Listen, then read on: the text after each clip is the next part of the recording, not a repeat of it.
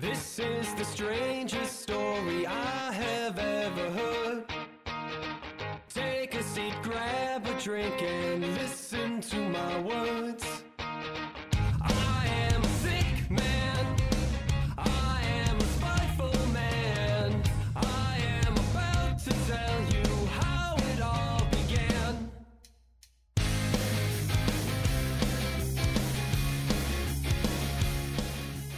Hey there, welcome to First, a podcast where two buds talk trash about how their favorite shows begin.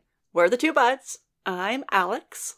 And I'm not Spencer. I'm Ethan. Ethan, who the fuck are you? I am over on another podcast that I work with Alex on called The Facades of Gods. And there I play a stumbling, quiet person that I actually am in real life. So you're going to get more of that. Maybe. No, I'm a lot more vocal when it comes to TV shows. I'm so sorry that you're doing two projects with me. I'm sorry you're doing two projects with me. And you've locked yourself into way more puns available in the front end. I did not agree to this. If you're not careful, I'm going to talk to our producer, and your contract's going to be no puns. So what you're saying is I just have to make sure Kyle puts an asterisk in there that says all puns. Hey, Kyle, you hear that? He's putting you on the line to come mess with my contracts. Don't worry, I'm just going to fourth wall break, which I'm sure we'll talk about later. But I'm sure. There's just going to be a lot of fourth wall breaking when I'm signing that contract. Like, this is going to stop me. Looking off to the side, there's no one there. You're talking to somebody, though. Someone. Well, Ethan, it's super nice to have you on First with us. Well, thank you, Alex. When we ended season 1, Spencer and I were like, oh man, what's going to happen? This is the end. This is the end of season 1. It's not. Well, I mean, it's the end of season 1, but it's not the end of First. So is this second? Yep. Stuff and things, second. words. This is season second. Season junior. No, Spencer has decided to go on to greener pastures, doing other projects and such. We wish him well, but I'm not ready to let this baby die yet. So I contacted Ethan, and I was like, hey man, what's up? I hear you like First. Come hang out with us. And by us, I mean me. And please, desperately. I may have even influenced one of your previous episodes before. Oh yeah, which one? Swamp Thing? Swamp Thing? I've never heard of it. No, it didn't do too good.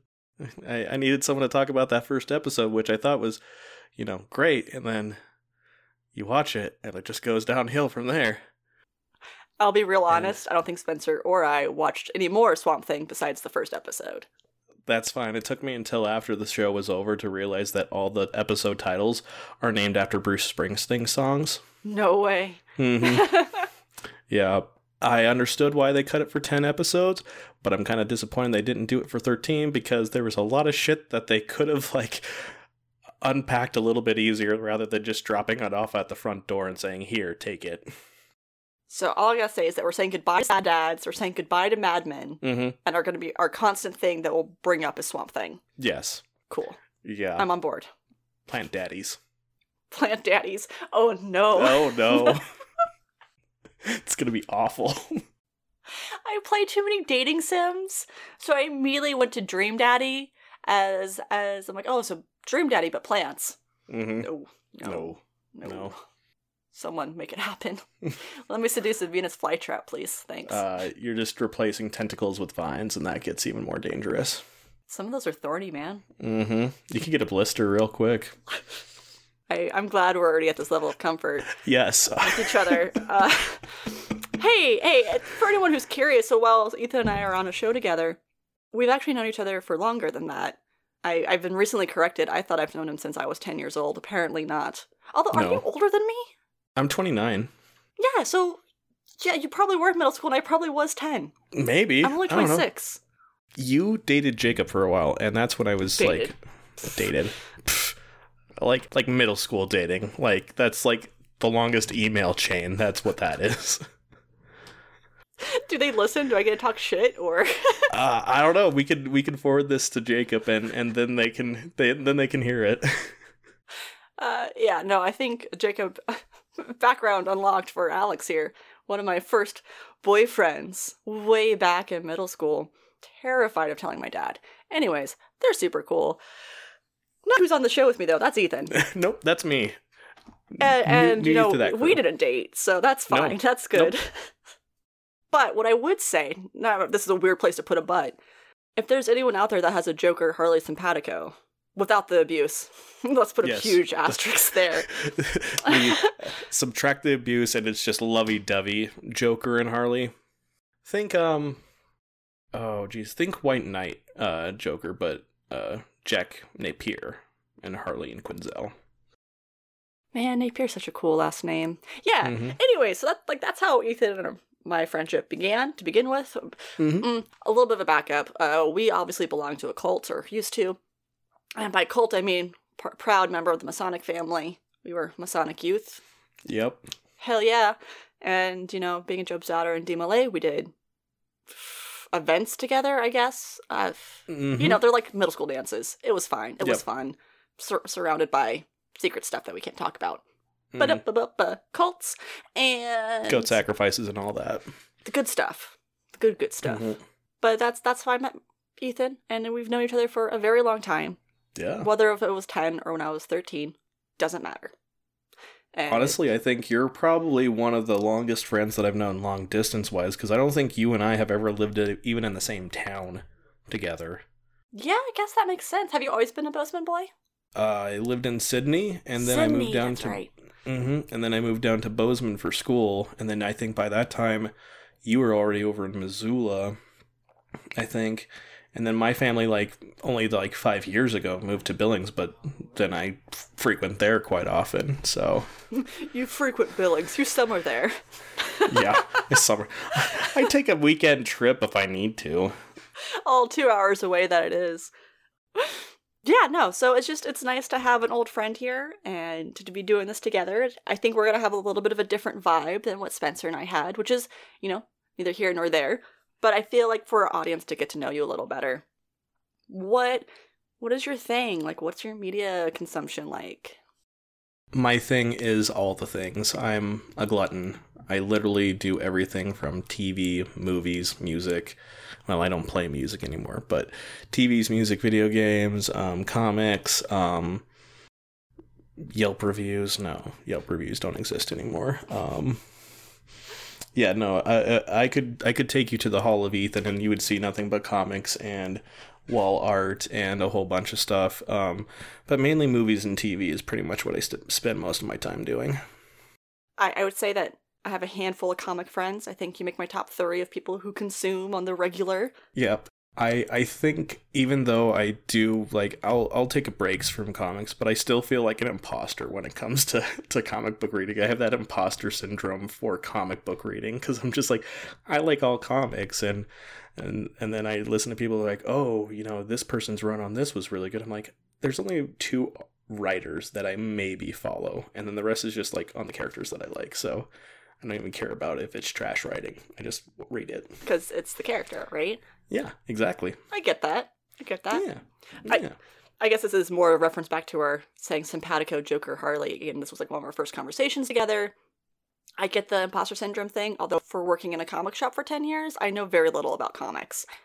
Very little, besides the 2-3 characters that I like. So, you're still better off than I am, and I was in the industry. Okay. I'll take it. Yeah. I'll take it where I can. I'm excited to see what shows we have. We have them all planned out, naturally, because I'm involved. And, you know, I feel like season 1 was a little bit shotgun blasty, kind of went all over the place. I think you and I have a specific theme of stuff we either have watched recently or really want to show one another. Yeah, I think so. I think we're on the A train to figuring out what we want to I think we're both good for those type of things where I think we've even messaged each other before, I need you to react to this, so I have someone to react with. Hey, Swamp Thing. Yeah. Yes. Plant Daddy. Plant Daddy. Hashtag. Let's make it happen. Oh no. Just the 2 trending tags. If it's not a thing, if it's not just a thing of the Swamp Thing fandom, which I feel like it probably is, but hey, we got our first merch, sounds like. by starting a Plant Daddy. Right there. Release the Snyder cut of Swamp Thing. It's the Eric Andre let me in, but it's Swamp Thing. Let me in. Oh, no, it's not. Well, we have a whole episode ahead of us of our very first episode together. Yeah. And, so for the first episode, I made you watch Gallivant. Yes. And what'd you make me watch? I made you watch Fleabag. So short comedies. Yeah. Easy, breezy, beautiful. Fleabag. Coverable. Fleabag. Both have very prominent female characters in them, so... Yeah. That's also, I feel like, another theme. We'll see. We have a lot of very prominent female shows coming. Yeah. Are we pro-feminist? Is that the show? Are we pro-feminist? Are we pro-feminist? Is that like the underlying subtext we're having for the show now is just like feminism is good. And these are all the great actors from it. Actors and actresses that prove that feminism. I'm not trying to make a dick. I'm actually trying to be sincere. Oh no, you're clearly being a dick, Ethan. My God. I'm always a dick. It just comes off in a weird, nice tone that no one believes me for. Well, I think it's just cool that we both like shows that have strong female characters. I say strong necessarily not like hero type. They're all types of women, where some of them are bad guys, some of them are good. I definitely believe the people we're going to talk about today, most of the female characters aren't great people, but they're strong characters. You know what? I think we're going to have you start, buddy. Yeah, all right. Let's just talk to me about Gallivant. Let's just jump into it. Gallivant. So, premise. Effectively, a show that is a musical about knights in shining armor and evil kings. It is very sitcom Princess Bride, is what I would say. It definitely gives me off Princess Bride attitudes. It's definitely a little bit more crude. Well, not crude. Crude's not the right word, but it definitely gives off some more adult-themed jokes every now and then, I think, than compared to what Princess Bride even did. But it's like, it opens up with a musical, and it starts off with just saying, there's once this handsome man named Gallivant. Gallivant. I don't know. Yeah, I just know that it's just the one tune throughout the entire episode. It's just like a quick little ditty, ba ba ba ba ba ba ba ba ba Gallivant, and so we didn't need to make this a singing show, but I am. Oh, it's happening now. Oh, it's musical happening. First. Mm-hmm. Musicals always bring out the singing. But yeah, just when the second verse of it is like, there's no man that had as cojones quite as large as Gallivant. Like, that says something about the show right off the bat there. And, he'll impale his enemies without hesitation and stuff like that. And then we meet, he's the finest man in all the land. He does everything a handsome man can. And he has a fair maiden named Madalena. And Madalena has a cleavage so large that it could fit a parade in. Those are literally the lyrics. I am not making the joke up. And I laughed so hard at that, and I was like, oh, it's not a kid's show. Gotcha. And then we're introduced to that they love each other, and, they hang out with each other 2, maybe 3 times a day. A wink. A wink. And then she screams his name, Gallivant. Such a good pilot. Sorry, continue. It's a great pilot. I'm giving it that right now. And then we get King Richard, who is played by Tim Amundsen. Yeah, Timothy Amundsen. And he is one of my favorite actors because, as we have discussed before, he is on Supernatural as the Demon Cain.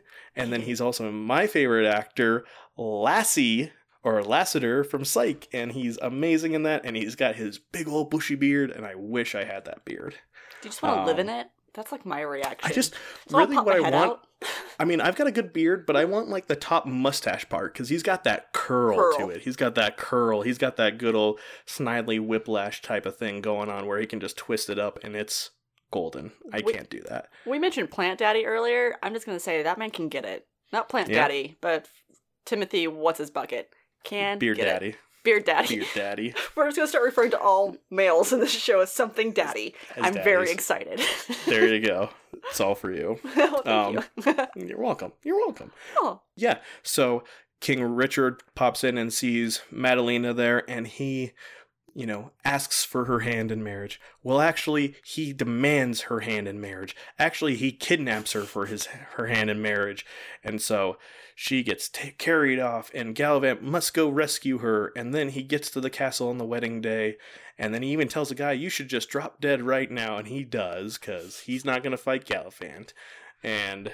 which reminds me of that scene in, Hook, when he's like, wait, aren't you Peter Pan? And then he jumps out the window. Side tangent. But, yeah, so he walks in there, and he's like, I'm actually not going to fight, because you have the greatest riches, you have the greatest fame and fortune, but I have the greatest love, and love conquers all, and she wants great love. And then she says, actually, I think I'm going to take the fame and fortune and be king and queen with this gentleman. And it's just such a gut-wrench thing. And then so good. The worst dump ever. It's that setup of, it's going to be happily ever after. He's going to save the woman and they'll be happy. And then that's where it just gives you the twist that, no, it's not a fair ending. It's just gonna be a downtrodden home wreck heartbreak. So she's your shitty ex that stomped on your heart and never actually gave two shits about you, that you swore she was in love with you. And turns out, no, you don't even know what, being in love is. Yeah. They use this line in it, and I love it, because he talks about, we'll jump forward, he becomes a drunkard, and he, another princess shows up that's demanding, since he's the greatest knight, she needs help and is begging for his assistance in overthrowing a cruel tyranny that's befallen her kingdom. And he says, nope, sorry, I'm out of the hero business. I don't do damsel in distresses anymore. Always turned out bad. And he has a squire that's pretty much fetching him drinks and just trying to clean up after him. And that squire is one of my favorite actors. I can't remember his name right now. I think it's Luke Youngblood, I believe. But he is my main man, Magnitude, from Community. Pop, pop. Pop, pop, pop. So... oh, shit. So I was happy to see him in this. It was great. And yeah, and so we get that whole thing. He's not in the business. And then they kind of do a good job of explaining, because the princess says she's been, locked in the cellar or hiding in the cellar of the castle for 4 months, trying to just wait until she could leave or escape carefully. And so we get flashbacks to 2 months ago, and we find out that the king that actually invaded her kingdom was none other than King Richmond himself. Boo. Bad guy. Boo. Bad guy. Boo. And there is where... and we get to see his married life with Madalena, which is just the perfect amount of, naive husband, while the queen is being a giant floozy, I guess you could say. Because she is enjoying the hell out of this jester that is giving the orangey glad I didn't say banana joke that we've heard time and time again, and she is laughing her ass off. And that's when you know, oh, they're boning. And he even gives her a suggestive look by, the jester kisses his, little cane thing, his little scepter stick. And I'm just like, oh, that's cringy. Gross. Okay. And even the king is like, well, this is going over my head. And his bodyguard's like, I'd say so, sir. It definitely is. Hey, who plays the bodyguard? Bodyguard is Vinnie Jones, my man. He's the heavy hitter in any TV show you know him from. He's always either the bad guy or the hardened cop criminal, and I love him. He's the greatest. So we hear about, he's invaded the kingdom, and Madalena wants that jewel. She wants the jewel of Valencia that is the pride and joy of this kingdom, and she just wants it because money, jewels, strong female character that's just in it for the fame and fortune, and she's playing it. She's in control here. It's not King Richmond for sure. Wrapped around her finger. King Richmond is respecting her quote unquote vow of chastity, and while she takes the jester to go commend him for his performance. You know what that means. More jokes. Anal sex? I don't know. That's a joke right there, I guess. I don't know. We'll talk about more anal sex later. Oh, yay. Oh, yay. First episode, season 2, anal sex. Anal We got our sex. subtitle. Oh, there we go. Anal sex Oh, plant no. daddies. Oh, no. No, thank you. New show. New shoe. So he ends up bringing the king and queen to him. King Richmond does, because he's demanding to get that jewel for his wife. And we find out, we flash back and we find out, Gallivant, he originally wasn't a lover. He was a fighter originally because he grew up from a family of star-crossed lovers, and he didn't want to be like that, so he trained himself to be the biggest, strongest, baddest man that, was there. And then and this is the line I was talking about that I loved, because he said, and then I fell hard. And then Princess Isabella, that's asking for the assistance, was like, how did she feel? She fell a little bit more softly. It's a good line. And I didn't know it. And I love that line. It's just like, I fell. Or she's like, you fell. I fell hard. And what about her? She fell a little bit more softly. She was able to recover, apparently. She landed the dismount. But yeah, and so he's not going to do it. He still refuses. And we cut back to King Richmond, and he has his own musical number in this, which is great. He's got his plan. He actually found out where Princess Isabella was, and he's like, okay, this is what we're going to do. And he's singing this whole thing of how he wants to shoot Gallivant, mutilate his genitals, everything like that. And they even make an erection joke by, replacing what the rhyme should have been with just something else. And I can't remember, it's like his dedication. And then, whereas my wife complains about how I lose my temper. And I'm like, oh my god, it's Shrek all over again. Yeah, and so he comes up with a plan, and he actually has her keep the jewel and has him actually go to ensnare Gallivant. So that's why Princess Isabella is actually there. And so she feeds him the lines that King Richmond knows that will bring Gallivant to there. That's basically saying, Madalena regrets actually marrying King Richmond and actually wants Gallivant, and so Gallivant thinks that he's still in love and that his love still loves him. And that's the whole dang plot. That's what they said. I can't rhyme right now. But that's Gallivant. And then find out. I gotta say this. I forgot this. This is my favorite bit of the whole thing. Is there is a chef in this entire episode, this entire pilot, and it's the greatest because the chef comes out in the middle of this after the jester leaves and everything, and the queen leaves, and he brings it up and he's like, you look different. I thought you were a little bit older and more wrinkler. And the chef says, that was my father's, your highness. And he's like, what happened to him? He's like, you killed him, sir. I killed him? Your mutton was too rare. Oh, that doesn't sound like me. And he's like, you've killed the last 4 generations of cooks in our family. It's not a good job. and the way Timothy Amundsen just delivers the line like he's actually heartbroken that he did this. He's just like, I am such a bully. I've been under a lot of stress. I'm sorry. And it's just, and then the chef comes back later. He brings some tea to the king because his throat is scratchy, and just the hesitation, and he's just on air the entire time that the king's gonna hate this, and I can't wait for this show to have it where it's just like I'm waiting for the chef to get axed throughout the entire season now. If he doesn't get axed, I'm gonna be upset because it's that running joke that he's gonna keep on bringing the stuff to the chef, and he's gonna be waiting for him to either hate it or love it, because the king was just like, is there lemon in this tea? Yes. I love it. That nice little lemon wedge. That's a good touch. Thank you. And he's just like, oh, you're welcome. Thank God. I just love that. But that's the whole premise of the pilot. It's a whole prologue. We're going to get the grand adventure of them going off to rescue Madalena again, technically. Even though we got that in the first 5 minutes and it didn't work the first time. Let's see if the second time sticks better, I guess. But I think it's going to be that whole premise where we get Princess Isabella. She's leading this man to his betrayal and his doom because he's going to be outnumbered, and they're waiting for him. This isn't unexpected that he's showing up. And then it's going to be the whole thing where she, has a change of heart. She actually loves Gallivant, and Gallivant's still going to love Madalena, and then he's going to find out all about it, and he's just going to be more bitter and drunk than he was before. And so it's going to be a whole sad thing.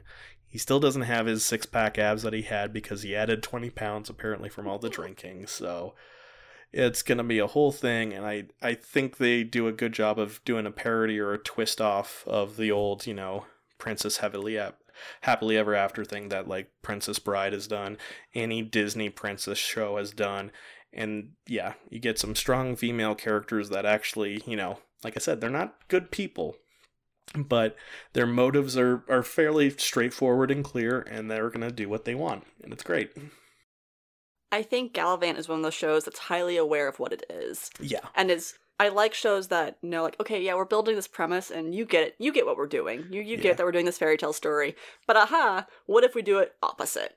Yep. So even something like having the one true love, Madalena, have her be like, no, I'm going to be queen instead. Yep. Like, that is such an unexpected turn, and they like commit to it, too. It's not like she regrets it. It's just throughout the whole show, she's like, nope, this is who I am. This is who I've always been, just because you didn't see it before.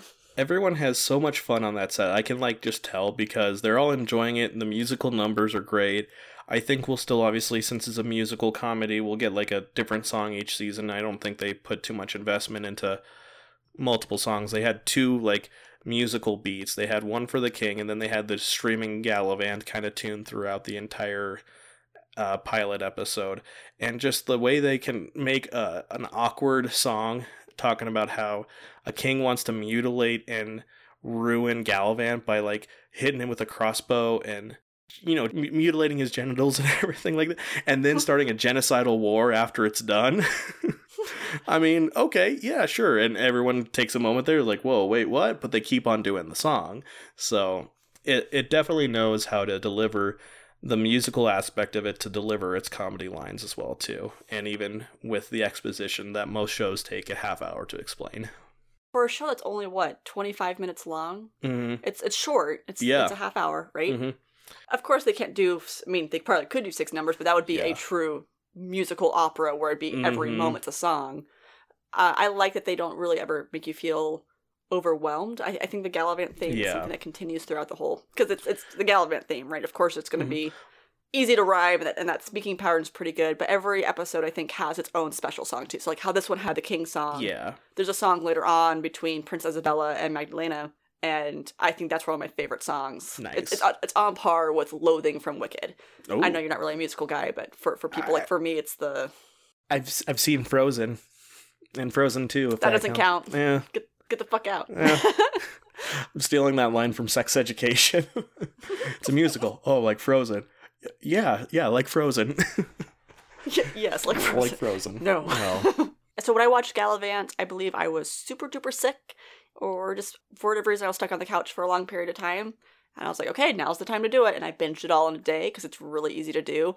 It strikes a lot of key interests in mine. It's fantasy. It's a musical. It's super witty. And that awareness, it's almost that Arrested Development awareness too, where the writers they had were just A+ for it. Yeah. And then at the same time, I was watching Supernatural, and I saw King Richmond as Cain, and I think that's part of his strength as King Richmond too. In the same scene you're describing with the chef of, is this lemon? Because he can go to dour, dark, stern, angry guy, and then just in a split second, suddenly he's, oh, well, I love that. Yeah. And just very excitable and kind of like a lost puppy. And it was cool having that comparison at the time. And I think King Richmond throughout the series is like one of my favorite characters. He's super funny. But you're saying that you like the chef moments. One of the best chef moments, in my opinion, happens like another episode or two. King Richmond decides to have a big feast. And last minute. Yeah. Shit ton of guests. And chef is talking to someone else. Won't disclose to you. Talking to someone else. Trying to explain the situation. He's like, and yeah, I guess now it's sometime in the afternoon, and I have to cook this much food for so many people, so fuck me, I guess. And it's a common phrase, like, fuck me, I guess, but it is something that I've totally adopted in the back of my brain when something just kind of slightly inconvenient happens. Fuck me, right? Fuck me, I guess. All right, sounds good. Let's do this. Because you're still going to do it, but Yeah. Damn be all. Yep. And I love, obviously, it's on ABC, so they couldn't obviously, like, say fuck or anything directly, but I'm sure they censored that and everything. But, like, they had a good censor bar moment in this show, too, because they were talking about, or King Richmond was like, you just don't understand what it's like living with her. She's well, and then his hostages are like, she's cruel, she's evil, she's sadistic. He's like, no, you guys just don't really know her like I do, guys. You know, she's not like that. And then his guard is just like, she can't be a bit of a bitch, or he might have thrown out the C word, or I don't know. You never know. Something. But it was censored, so leave it up to your imagination. And King Richard was like, whoa, man, that's too far. Hey, come on, she's not like that. She's just a little difficult to work with. It's fine. And he's like, all right, well, whatever. You're married to her. So did you like it? I enjoyed it, yeah. It wasn't one of those shows that I continued to binge immediately after the show, or after I watched the pilot episode, and which is great, because that last little bit, they give the last 2 minutes of song, or of the show in song, and they obviously, you find out that the Jester is actually like the singing narrator of this, and so Madalena at the end is like, quit your singing and get back here and do what you do best. And he says, knock, knock. And she's like, not that. Oh, Jester. And they jump into bed together. And I was just like, oh, God. And it's just too perfect that a Jester would say knock, knock to incite coitus. I heard you like foreplay. Knock, knock. Knock, knock. Can I come in? Tapping out of that. Oh, washing the hands of that, just cleaning that off. Well, then, I want to start a new gimmick for first. Yeah. Are you ready? Mm-hmm. Bring it. I want to start... You gave us a prediction. You gave us the idea of what the show is, so that way people who've never seen Gallivant will have an idea. I want a rating. And make it like a silly rating, I guess. Something... It doesn't necessarily have to be the same number every time. It just maybe something that relates to the show. I don't know. Yeah. Yeah, we'll just do a standard out of 5 rating, but it's going to be, I'm going to do the Jewel of Valencia, because that's kind of the big thing in there. I could do beer, but I mean, that's a cheap shot, I think. But yeah, I think I'd give it 4 out of 5 Jewels of Valencia, just because, one, it's shiny like that, and it's colorful, and like I said, it wasn't something that I was like dire to see immediately after I watched the pilot, but it was something that I will go back and watch.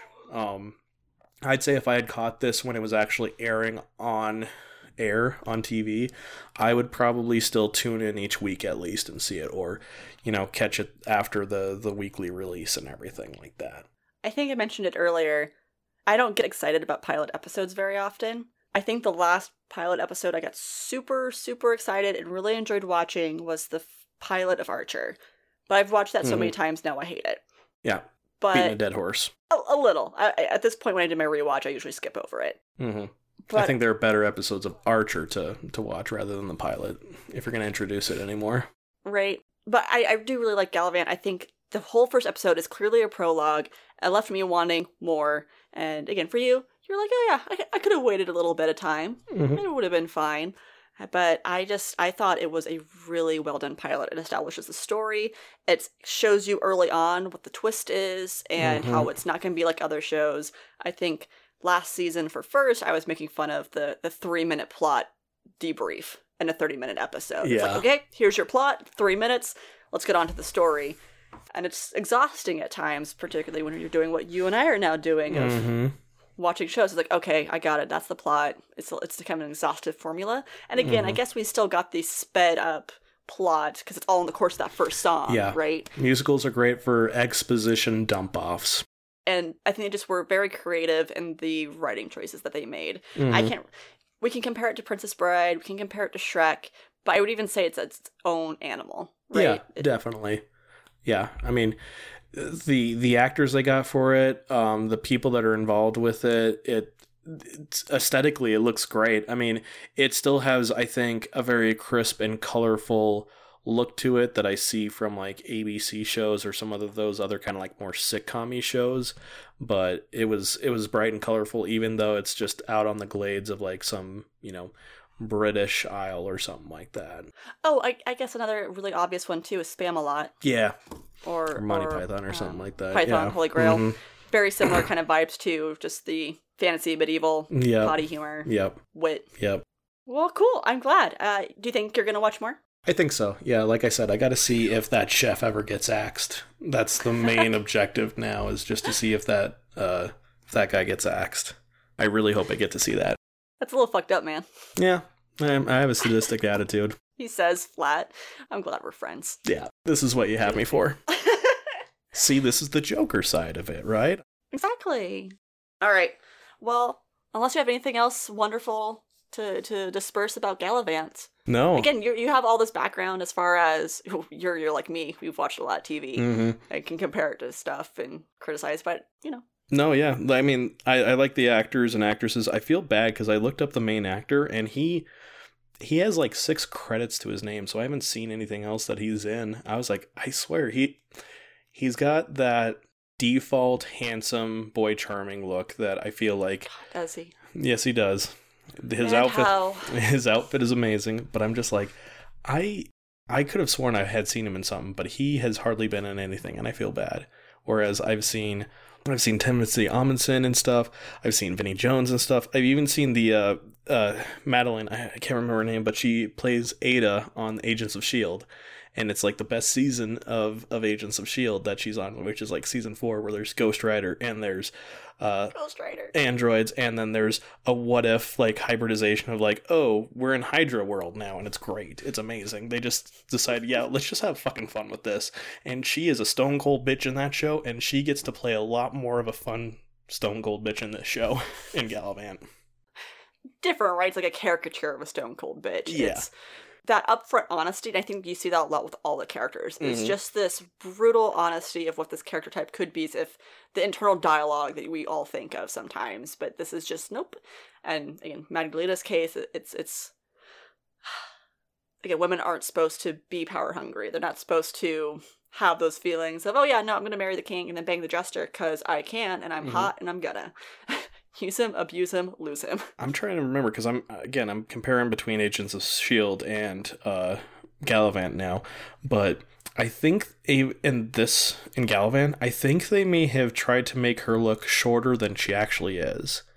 Oh, interesting. I don't know necessarily why, but I feel like when I saw her in Agents of S.H.I.E.L.D., she has a very towering and like tall appearance to her. I think she's like maybe about 6'3" or something like that. And it could also be the other way around too, where maybe they wanted her to look taller in Agents. Yeah, that's true too, or something like that. Because like she seems shorter in Gallivant and everything than like taller in S.H.I.E.L.D. And I mean, yeah, that could be a thing just to give her a more imposing look in Agents of S.H.I.E.L.D. because she's like a big baddie. She's like Madam Hydra of that show. So, but yeah, and there might be some speculation too. I think a lot of the cast is short.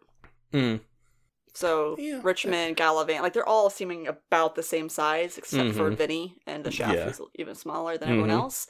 And it might be that. Google it. Let's find out how tall she is. Yeah, I don't know.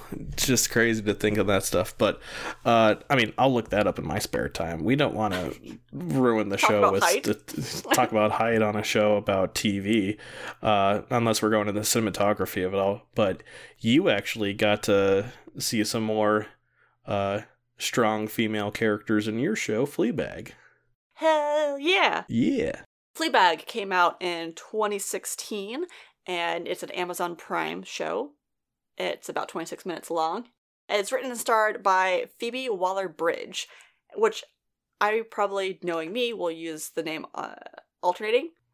Interesting thing about Fleabag, if you look up the IMDb page, no one really has real names. They're all kind of like code names or just like who they are. Stepmom, dad, Ratface. It's more based off of that. I think she wrote this originally for Broadway or play performance. So obviously it's kind of got like that Our Town feel where no one has a real name per se. It's just the descriptors of them. So our main character is Fleabag. That no one says her name in the first episode, but that's just what we get to know her as, mostly due to IMDb credits. And the show, Ethan. I'm so glad you recommended it to me. It's been on my hit list. I'm glad you watched it. I saw a trailer for it, Marvelous Miss Maisel. Mrs. Maisel. Yeah, Mrs. Maisel. And I don't think I got very far in Mrs. Maisel because it's super cringy. And I'm not saying it's not good, it's really hard against my sensitive nerves sometimes. Yeah. It's a show that you can definitely get fried out on with Mrs. Maisel, but I just love the wit. You and I both love that dry, witty humor, and both any shows we watch pretty much always have that, and they have that in spades. I know for a fact I was watching this during a stress fit. January 2019, I had a real dark depression spell, and it was not a good time. I was going through a lot of insomnia where I was staying up till like 4 or 5 o'clock in the morning. And I was watching it, and I get to the point where she gets welcomed in by another famous female comedian. I'm kind of being vague for people who haven't seen it. And she learns a lot of her secrets, and then goes on stage. There's a big talent agent, and she's tanking. So what she does is start blurting out the secrets of this other comedian, and it hurt so bad. And I remember thinking like I was gonna cry, and I was just so stressed and so much secondhand embarrassment that I'm like, nope, I'm done. I quit it mid-scene. I have not been back. It's a good show. I just definitely need to go back to it, especially since there's a third season out now. I haven't even finished the third season, so we both can finish it up. There it is. It's fine. It's good. It is. We're not talking about Miss Maisel or Mrs. Maisel this time. We're talking about Fleabag. Nope. Anyways, different Amazon show. Right, Amazon Prime will throw up a commercial before their stuff, and I was like, oh yeah, that looks funny. British comedy, slice of life. I'm sure I'm going to enjoy it once I get there. Who knows when? So then Ethan's like, hey, watch this. And I was like, okay, sounds good. Oh darn, twist my arm. And yeah, no, this show has me within the first skit. And it's not a sketch show necessarily, but each scene is almost written like a skit, where there's a big build up to the main joke. And there's pieces of these scenes all together, but they also are so well written that they have a purpose, they have a common core, and little elements that happen in each one make the end really impactful. So, as always, welcome back to First, where Alex tells stories like a grandma, and you're going to know a lot of detail. Break it down. That's why you come here, right? I want to visualize it while you're saying it. I've seen it. I rewatched it before we started recording this. I watched Gallivant and Fleabag back to back so I could just recall what the first episode was, because there's a lot. There is a lot for a 30-minute episode, which I would also say continues the trend of I always get the episodes or the shows that just have a lot packed in. Yeah. It's fine. It's good. I like it. But hey audience, thanks for listening. We won't prolong it. First scene, you see Fleabag. She is a very, in my opinion, attractive woman, angular features, short dark hair, curled, and she looks a little nervous, and she's looking at her front door, and you think it might be a thriller. Like, just the way the first few seconds builds, it's like, oh, is this like a darker comedy than I thought it was going to be? No. Just a dead quiet. And she's looking at the door, and then she looks at the camera. And we all know that's my kink when it comes to TV. I love fourth wall breaking. My God, it's good. She is all about that fourth wall break. I never say for that. It's good. And so Fleabag turns to the camera and starts what is the world's longest. You know that feeling when ... This goes over the course of almost 24 hours. She's trying to encompass a 24-hour feeling. But do you know that feeling when the guy you like texts you at 2 a.m. and invites himself over, and you have to make it sound like you just got in yourself? So to make that happen, you drink a whole bottle of wine, and you do your hair and makeup, and you're doing this whole agent provocateur thing where you're not wearing anything underneath your jacket, and you're waiting for him to show up. And then it goes back to the door, and he knocks. And continues this longest feeling of, and then you open the door like you even forgot he was going to be there, even though you didn't. And then they have a, hey. They just jump right into the sex scene. And it's not Game of Thrones porny style. It's way more Bridesmaids, where you can tell the girl's on top, you get the idea of what's happening, and it's like, oh yeah, it's going along, it's happening fine. They roll over, it's like they're on each other's sides, whatever. And she's like, and then, continuing this world's longest feeling, then you can notice that he's inching closer to your butthole. And you think, sure, why not? And he's like, I'm so thrilled. And then suddenly the guy actor behind her, I'm so thrilled. Real just good timing of lines here. And it kind of continues on, and then if she closes her eyes, suddenly it's light out indicating it's the next morning, continuing the world's longest feeling, and then it's the next morning, and you open your eyes, and he's sitting at the edge of the bed, fully clothed. Like, what a good detail. Fully clothed, staring and admiring you. And she has these moments where she's looking at him, and then looking at the camera and looking at him as this dialogue continues on, and then he goes on to say, wow, thank you so much for that. I've always wanted to do anal, but no one's ever let me do it before. And she turns to the camera, which, to be fair, he does have a very large dick. Goes back to this conversation, and what was, I know it's like one of your favorite lines, and then he sincerely and genuinely thanks you. Yeah. He earnestly and sincerely thanks you. Just the term earnest, like, no one uses that, but just like, in the terms of an anal sex scene, particular. Thank you so much. And he reaches down and gently, and pets your hair and gently kisses you and leaves. And then you spend the rest of the day wondering. At this point, I'm like, God, hey, when's this bit gonna end? Or like, what are you wondering? And she's in her cafe, drinking coffee, and she lowers the mug.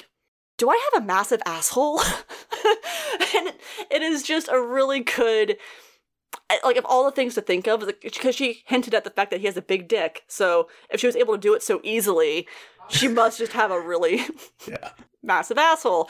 Just creeping towards it. And it never gets addressed the rest of the episode. This is just your cold open of what Fleabag is like, of who she is as a person. I just like how that is a feeling. It's like, you know that feeling, right? Yeah, this very specific one moment. Yeah. Like the story that's going on is that. And I think that probably even shows, carries throughout the show, is just Fleabag is a pretty selfish character, and she addresses it herself. It's just that she kind of, not necessarily that the world revolves around her by any means, but definitely just it's her show, it's about her, and it carries. So then the next scene, it just jumps right into the next scene, which is her on a bus, and there's a cute guy kind of admiring her, and she's looking back, and he lowers his magazine, he smiles, and he has the most fucked up teeth. The character's name, Ratface, is just because he literally has these like rat snaggletooth, which he literally has like sounds super rude. I'm sorry if you have. Oh, I mean, it's not rude, because if you look at that, like, I think they even address it towards, like, to give you a spoiler, he does come back later in the season. So I think they even address that too. So okay. You'll see it. And so you're not rude in any sense, because everyone's calling him that. Okay. So they have this discussion on the bus. They kind of start flirting, and yeah, they start flirting, and she looks at the camera. I hate myself right now. And then goes back to flirting with this guy, because you can tell, like, not really into it, but she kind of is. Anyways, he asks her, like, oh yeah, you have a boyfriend? I just like how deadpan she goes with that. Because yeah, she's like giggling, ha ha ha. I hate myself. It goes back to laughing. It's super good.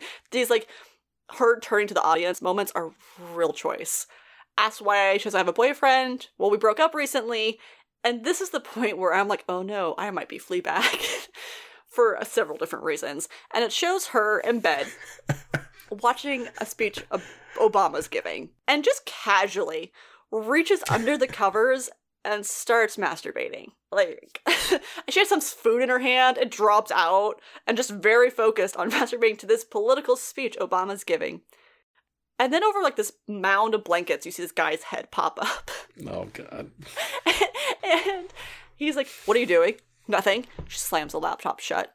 And the key's like, oh, I know what you're doing. That's it. We're done. We're over. No, I was watching the news. Oh, yeah? What was he talking about? Iraq? He was talking about diplomacy. And starts, like, throwing shit in a bag and, don't follow me. Okay. Don't call me. Okay. Sounds good. Seriously, don't do that.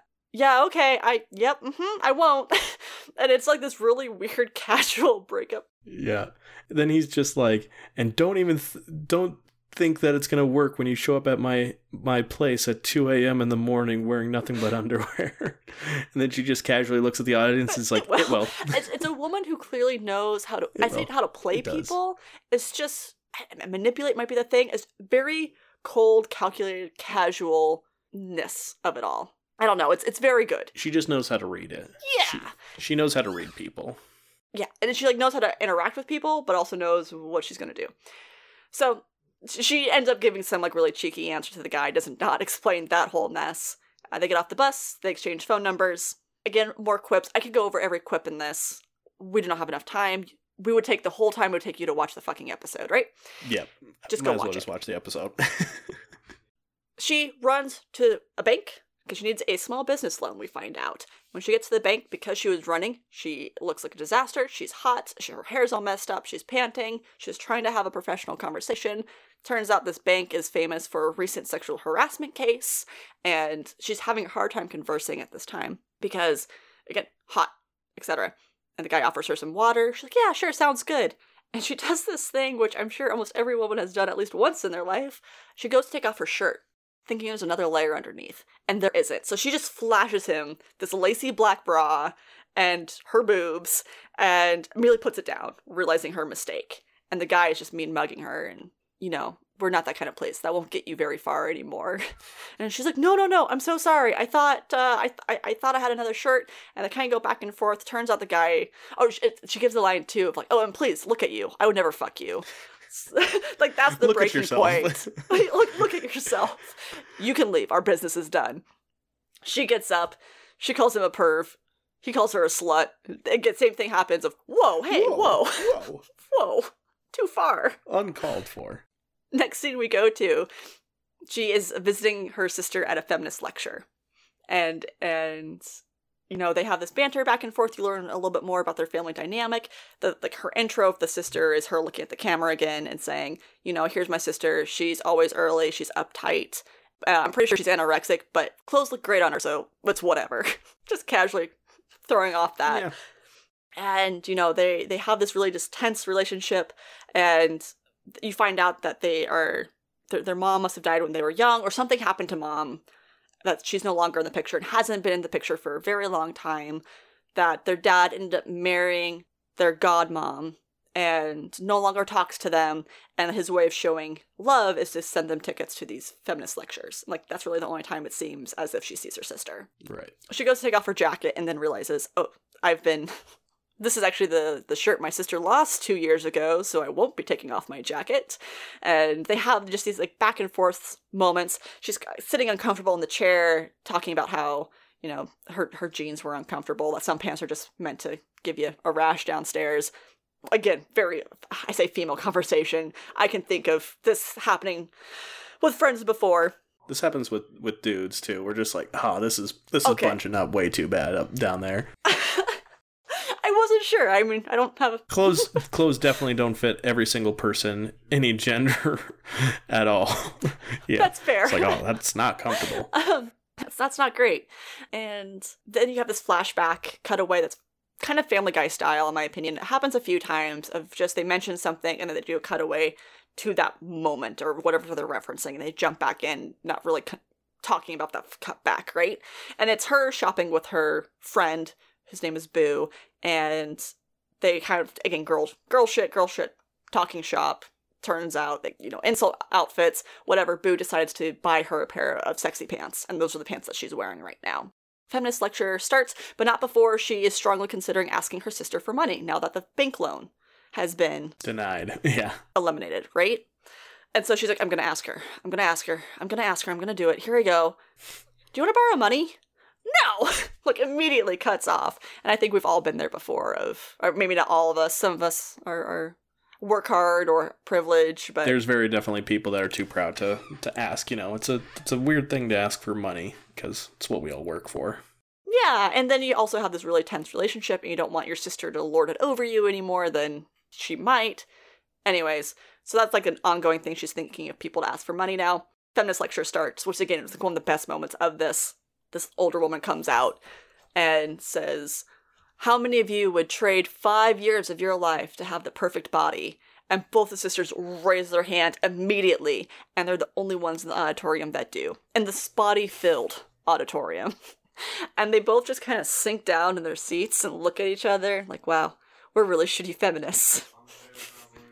And the sister is like, yeah, and I want my shirt back. Next scene we have is her giving the shirt back. Again, you're seeing the just different tenseness of this relationship. The sister tries to hug Fleabag. She gets fucking smacked for it, for trying. Scares the shit out of Fleabag. And her sister like has this moment of like, man, you're not looking good. Are you sure you're doing okay? Yeah, I'm fine. Do you want to go for drinks? No, I got plans. Fleabag doesn't have fucking plans. So she, like, asks a random person that's walking by, do you want to go get a drink? As soon as her sister's gone. And, like, realizing just she is a lonely person. As this episode goes on, you just realize how lonely this kind of cavalier, I won't say badass, just it seems like nothing really gets her down very long. But as this episode continues, I was like, oh wow, no, this is just kind of a sad person. Mm-hmm. Decides to go get drinks with Ratface, who's incredibly boring. So boring, in fact, she steals money from him.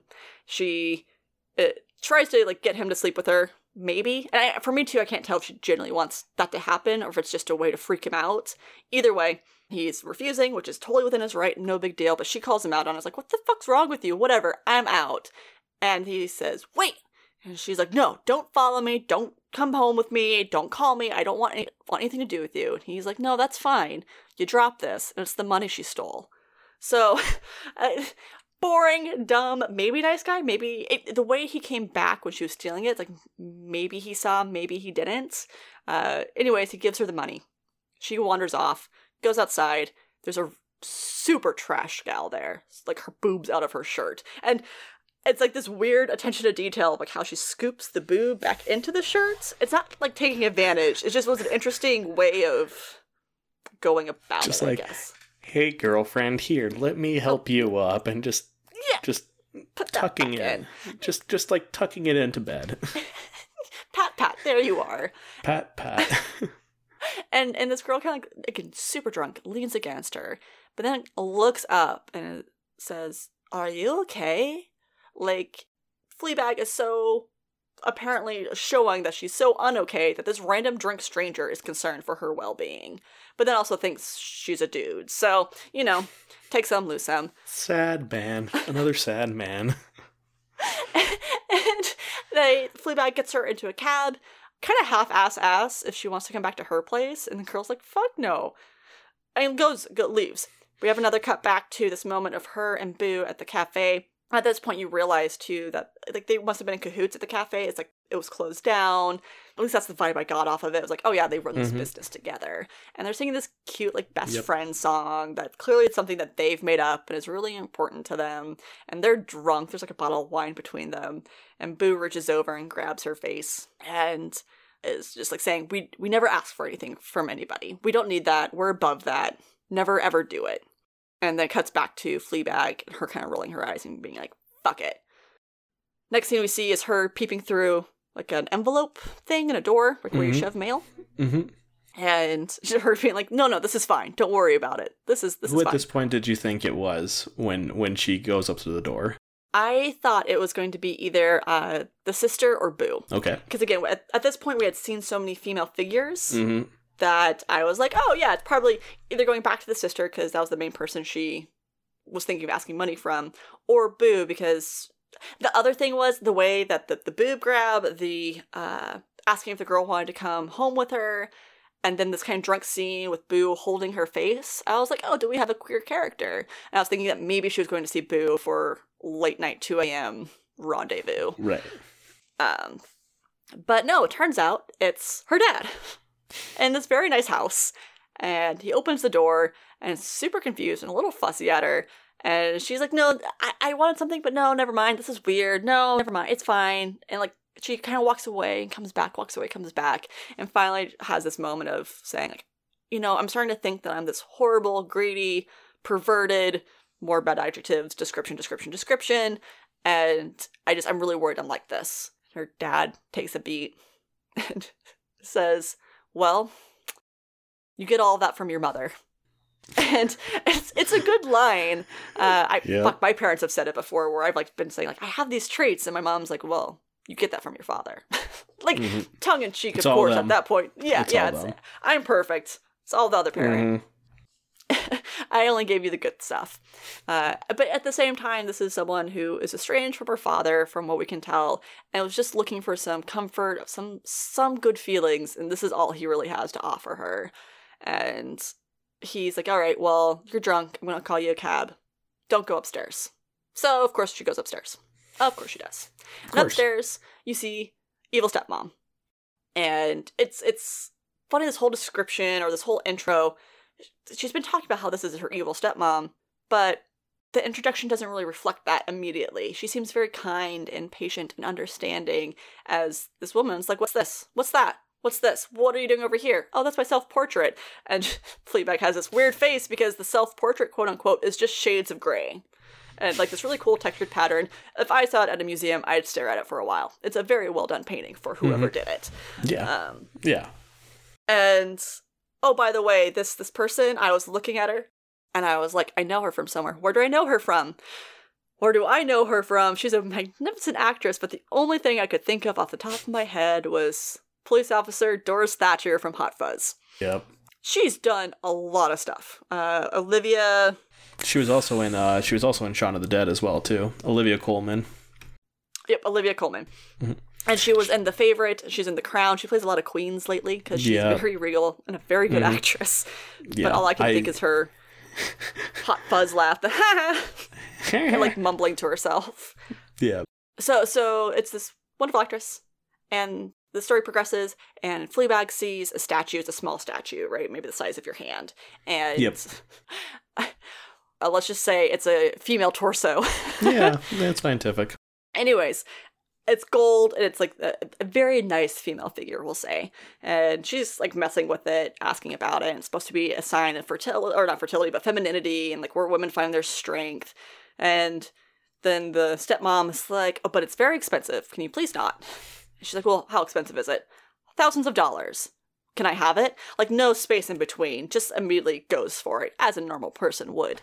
And of course the stepmom's like, no, put it back. So Dad shouts up, cab's here. And this is when we get the evil mom thing happening and I say evil mom, I think it's a very typical mom thing to say. And as they're getting ready to leave, they hug, they kiss on the cheek, and she pulls away and looks at Fleabag and says, are you doing okay? You look absolutely ghastly. Which is the third time this episode we've heard someone comment on her appearance, but this also kind of held that mom criticism that is super, super irritating at times. And she's like, yep, I'm fine. Goes downstairs, gets in the cab. Last scene is this cab scene. And it's as if they're mid-conversation. She's shared with this taxi driver that she owns a cafe business, and which is not doing well. A previous scene that I skipped over was like, one person was in her cafe, and I was like, can I get you anything? Nope. And he's pulling out like every electronic device possible, using up all her outlets. Just to plug being in. an asshole. Don't do that. I hate that. If you go to any place, even a Starbucks, buy a coffee. Do something. More than a water. Get a biscuit or something. Yeah. And I say this as not someone recognizing privilege, right? We can always have access to electricity or internet. The person that they portrayed in this was like, he had a laptop, he had a cell phone, he had a Kindle, he had every piece of electronics. Like a memory bank, he had a phone, yeah. Yeah, it was ridiculous. Don't do that. Don't be that guy. And so taxi driver asks, so do you do it with other people, or do you run it with other people? And she's like, well, kind of yes, both. It's a funny story. And he's like, well, it'll get me through the night. Tell me this funny story. She's like, well, I used to run it with my friend, with my best friend, but she's dead now. And Ethan, if you were here, this is the part where I would grab your face and lean in real close and say, I fucking love this show. It was good up to this point, but this is the point where like I got hit in the gut of, oh fuck, I love this show. Love it. This is the gut punch where it's just like realizing all this. And all those like flashbacks, it wasn't just a flashback to her friend of like, oh yeah, here's this haha fun moment. Like she's grieving her friend, and little things remind her. So like the pants, thinking of like, going and shopping with her friend, and then her sister saying your pants are cheap. It's like her connecting like, well, you're saying my friend's cheap, even though that has no real context for it. But like, you know that's the jump that's happening in her brain. You get the lady that she wants to come hang out at the house because she needs a friend because she doesn't have any plans. Yeah, because her plans would probably be hanging out with his best friend. And I would say that within the show you don't really have a context of how recent this happened, but it's like just recent enough that obviously it'd still be grieving, but also seems like her family expects her to be over it. And it's been long enough that her business is starting to tank because there's not two people who are investing in it, and it's hard. I couldn't imagine how hard that is. And not to mention the boyfriend's is fed up with it too, and everything as well too. It's just like everyone is tired of her shit. But is it really her shit? Has she always been like this, or is this a recent character development as she's grieving the loss of her best friend? And of course, I I like this description of the character death because you immediately know what kind of person Boo was. Boo was the kind of person, she died, she didn't plan on dying. She just wanted to get hurt because she found out that her boyfriend was cheating, and to punish him for it, she wanted to get hurt and go to the hospital and forbid him from seeing her. Fucking psychotic. Don't be that person either. No. So what she did was she just walked into a bike lane, but bikes go super fast, hit her into traffic. 3 people ended up dying. And she like tells a story and she's like, yeah, Boo was always kind of a dick. And the taxi driver is just silent at this point. Yeah. How do you respond to that? Like, right? You thought you were getting a funny story. Like, oh, that's funny? Yeah, she's a dick. Oh, God, okay. Oh, no. And this last little moment is completely silent. And you see her start unbuttoning her jacket. And you're like thinking, she's shirtless. It's like, what are you doing? Unbuttons the jacket. Looks like she's going to fish her hand into her pants. But actually, there's the statue that she stole from her stepmom. And it's her looking down at it. And this is probably a 30-second to a minute-long scene of her looking down at this statue. And then looking up. And smirks. And that's the end of the first episode. And you get that beat, and it's just Fleabag right across the screen. And it's just so good! So you have...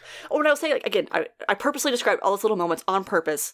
Because they all tie into She's an amazing that reveal writer. At the end. Like, I like, just everything intricately done like that. It's great that they can do this for TV and everything like that. It was brilliant.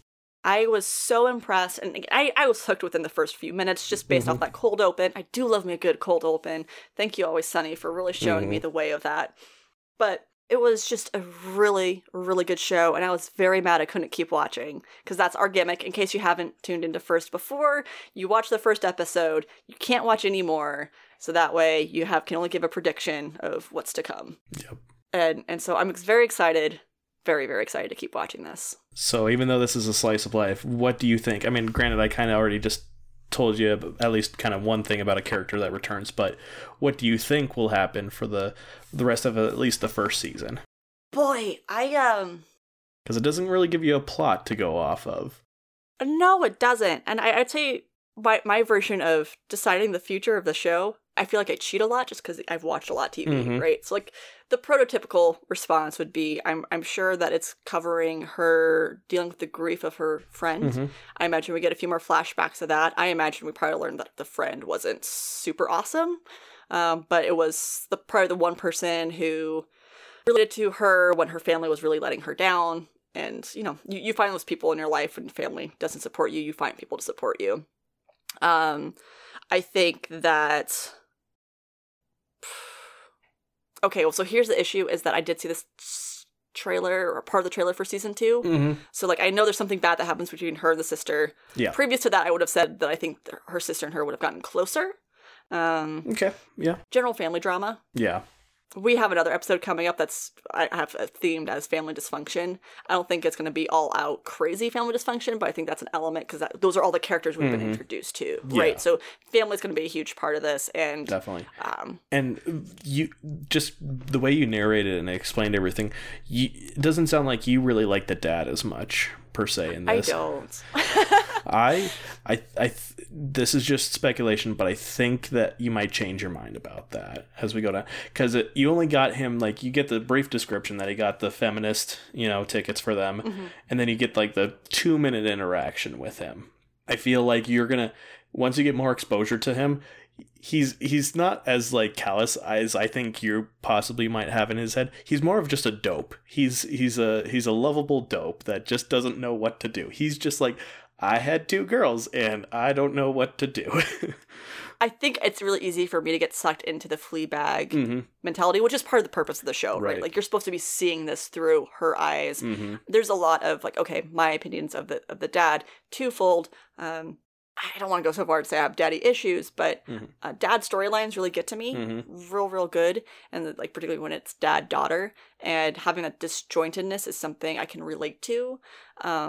It's just that, for me, I say hard, I just get angry when I see dads portrayed as not supporting their daughters. I'm like, just love her. She's clearly going through something. Give her a hug. Yeah. But I also think that, again, part of the thing is, Fleabag, I think, has done a really good job up to the point that we meet her of also pushing back on her family. Mm-hmm. That clearly her sister's trying to reach out to her at times, even if things are weird. And it's not just the family's fault. It's also Fleabag's probably to blame too, even though in the story sense, we don't really know that. She's kind of, in the sense, since she gets the fourth wall breaking, she's, I think, playing on that trope a little bit of the unreliable narrator at times, but maybe she's being more of an overly reliable narrator. Like, she's telling you all these little intricate details, or she knows it's gonna happen because it's already happened in the past or something like that, and she just, she knows how this goes. She's played the game a while, so she knows how it happens.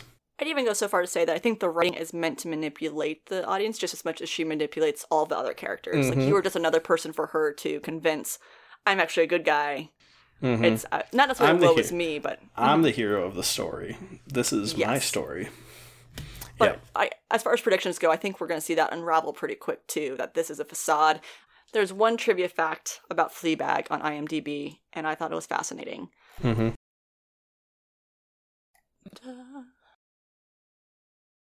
Oh, wait, what the fuck? Maybe not. Details. There was only one that showed beforehand, and now it's a completely different one, so maybe it's just a random generated one. But it was talking about how the camera became the pressure, and she actually didn't know that the camera was going to become the pressure until she was about halfway through writing the first season. Oh. And that became a change as a way for Fleabag herself to feel pressure, and that even to the audience, she feels the pressure to maintain a certain characteristic. But because we're the audience, because it's the camera, it still gets to see her when she's about to break down and cry. Yeah. Like, for her, the camera is just another character, which I thought was really interesting. And I wanted to touch on this too. I mean, I think the way they do the fourth wall and just even the camera portrayal is amazing. And you'll see even more of that in the second season, especially, because they do some really fun things with that whole thing where she talks to the audience. And it's just an interesting thing.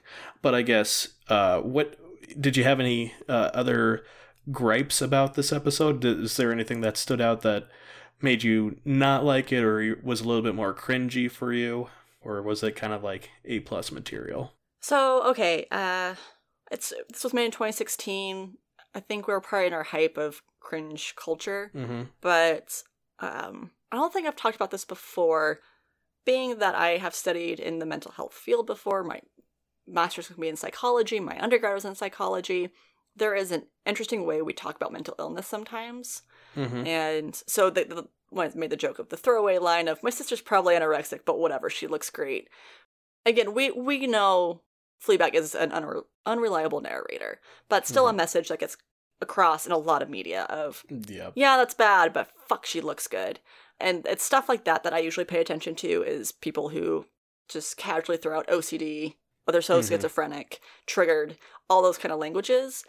But it wasn't enough for me to be like, oh no, hard X on the show. It's just like, nah, it's not my favorite line. It's funny, but we should know better.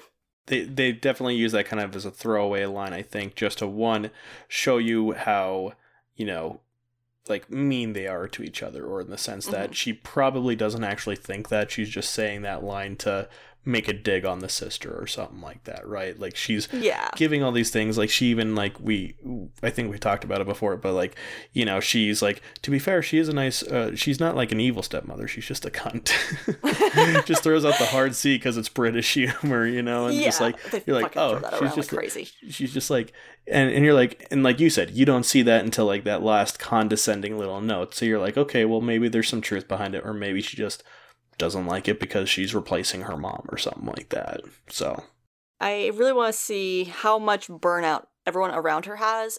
Again, from a psychology point of view, people aren't like that. They don't treat you like that unless you've been acting like that for a long period of time. It seems like as if she's at the point of having broken trust a few times, and they're having a hard time accepting that and learning to grow and retrust. That seems like to be the point of their relationship, as far as I can tell. And then Fleabag is of a perspective. I'm mindful enough to understand, like, oh yeah, I'm kind of a shitty person sometimes, but not quite there to own up to what she's done. Like, not enough to make a change. So, yeah. It's almost easier. It's always easier to be the victim, right? I know that feeling. So we mentioned, like, strong female characters. This is a really good character. And really good writing, too, from a female perspective. I didn't get into it much at the time, but, like, her masturbating to Obama, like, the just super casual style of it is so real. Of, hey, you know, sometimes you just don't masturbate to porn. I think that's a very human thing, right? Like, it's just like, I'm turned on. Let's do this. Let's party. And, you know, you're doing shit. Yeah. You're eating food. Your person's right next to you. Like, you just are like, yeah, I could do this real quick. It's just a secondhand thought. Like, it's just like, why not? I'm not doing anything right now. I can do just a quickie, right? Treat yourself. Yeah, just a quickie. And something, I mean, we don't see a female orgasm, which is a whole other TED talk about if you ever show a female orgasm in a film, you immediately get a rated R rating, right? Yep. So female sexuality and pleasure is super taboo. And here again, we have this writing of her just being like, no, I'm going to do this. Gonna just casually, and like not like a gentle shy. That's the other thing too, is some media portrayal you'll see women who are like shy about it. Like, oh, well, I guess I could probably maybe touch myself. She's like, hand down pants, let's do this. Like, yeah. First time I watched it, like, it was just like, I wasn't necessarily expecting, I just saw her watching it, and then I'm like, wait, what's she doing? And then she dropped the pizza, and her face got more intense. I was like, oh, I know what she's doing. I knew the second the hand were like under the covers. I was like, nice. Good job. Right. Good. You're like, yes. And a lot of good female written moments, and in the sense of it's a female writing female moments. It's not guys writing it for the male gaze. It is... No. Because if it was a guy writing it, she would have been watching lesbian porn or something like that, just out of the blue, like, okay, why that, of all things? Yeah, I'm really glad that she was able to make the show that has 2 seasons. It's an Emmy 1 nominated. It's Emmy 1 and Emmy nominated. I mean, Emmy nominated, obviously, and it did win Emmys. She actually won this year for Golden Globes 2019. She got, I think, Emmy Award for Best Actress in a show for this last second season and everything. I'd say probably most definitely earned it. From what I've experienced so far. I think she also got writer, or like the show got some other nominations and stuff like that. I think the years prior it was Marvelous Mrs. Maisel, like we talked about, and then this year, with Fleabag season 2 especially, like I said, the stuff they do there is phenomenal. They did amazing, and it has Andrew Scott, so it's even better because it has Moriarty in it, so it's great. I love it. I'll always refer to him as Moriarty. That's all he ever is to me. That's all he is, right? Yeah, that's all he is. Nope. But I guess based off of your likeness of the show, I guess what would you give this a rating then? Oh goodness, what would I give this? Out of 5 Obamas, what would you give out it? of 5 Obamas? Well, I'll let you pick the number, but it's out of so many Obamas. Okay. Out of 13 sexy Obamas. Let's amp it up some, right? Out of 13... Sexy Obamas. Talking about diplomacy. The war. The war. God, I really like this. I think optimistic, 13 out of 13. I really, really enjoyed this. The amount of, oh my god, is this me? Is this me in the future? A lot of, which sounds scary when I'm like, oh hey, here's this person who's manipulating people and just being really shitty. I'm like, oh, but that's me. There's just things, guys. There's... Are you gonna pick it up immediately? I'm assuming it's a show you're gonna continue to watch. Oh yeah. I can't today, keep with it. But I'm sure over the next... Okay, so real talk. Right now I am watching all the Silent Hills being played through by a Twitch streamer named Gab Smolders. Yeah, I just finished Silent Hill 4 The Room, which was terrible. I've never seen The Room because everyone skips it because it's terrible. But she's moved on to Origins. She has Origins left, Homecoming, Downpour. So by the end of the week, I'm going to have those done. I know that. I know me. So after that, I'll probably transition over to Fleabag. But nice. Yeah, no, it's just a really good show, and I'm excited for the black humor of it. That I know at some point it's going to have drama moments, and... You get dropped into it pretty quickly, if I remember correctly, because now that we talked about that, I'll probably be watching Galvant and this back-to-back now, just to, one, rewatch Fleabag, and then 2, to catch up on Galvant. Both have 2 seasons. It'll be a nice little on-off. I can watch one season, then the other season, then season 2 of each shows. Well, we know the rule. We can mention that we've been watching it, but we're going to save the deep analysis of it for a finale. Yes. But, I mean, outside of it, if you want to talk to me on Discord, fuck yes, hit me up. Yeah, definitely. Same with you. You're gonna have to let me know, like, because Oh my god. there are gonna be things in there that you're gonna respond back to me immediately, and I know it because, like you said, if I was there, you would grab my head, and this is gonna be definitely like the rest of the show is gonna be the same way. I'm really glad you recommend it. I think this is a great start to our season 2. Woo! And not that I had any concern bringing you on. Like, half the fun is making us watch shit sometimes, right? There's gonna be a bad episode or two of stuff, but Oh yeah, don't you worry. I'm sure in the list I'm gonna find something that I'm either uncomfortable with, or I'm just gonna leave it hanging after seeing one. I'm like, yeah, it was good, but nothing that I'm interested in, or something like that. That's what happens. when I was doing the pairings, I was like, yeah, I see that, but I don't want to watch it. Mm-hmm. And I'm like, Alex, that completely defeats the point of this show. Yeah. Like, you can't just watch only shows you want to watch. So there's a few in there I put in there, like, I'm not looking forward to watching them because, like, of what context I have. But, like, that's going to make for a great episode. So it's going to be good. But, hey, okay, cool. Do we have any lasting parting thoughts? Well, thanks for having me on. I think we've kind of broke the ice pretty well. Thanks for being here, audience. I hope you like me. Sorry, I'm not who you originally thought I was going to be, but Come, validate us. yes, validate me and stroke my ego because that is always the way to my heart. That or food. Are you gonna stepmom us? I'm like, I made you some cookies. You can stay out late if you want. I don't know. Yeah, we'll see. I mean, it'll be like that'll be what'll happen. I'll just be literally like, "Hey guys, I know we talked about this, but if you could not be mad at me, that'd be great cuz I always have polar opinions and sometimes I definitely put my foot in my mouth when I say stuff. So, don't you worry. That's what the magic of editing is for." So, maybe they won't see it. Well, that is a great segue into our conclusion, dear friend.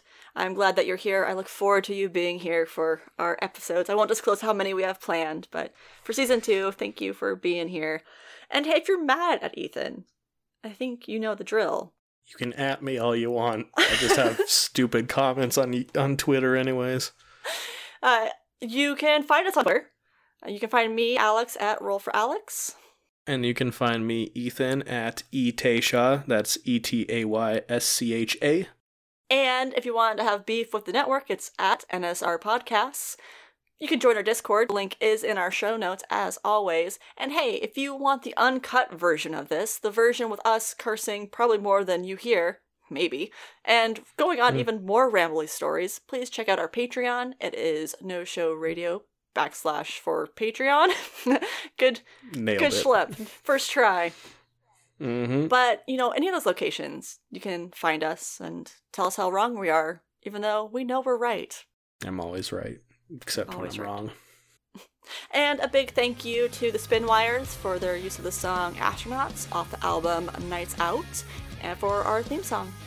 Alright, let's call it. Let's say goodbye, Ethan. Okay. Bye-bye. Bye-bye. Bye-bye. Bye-bye. Deuces. Deuces.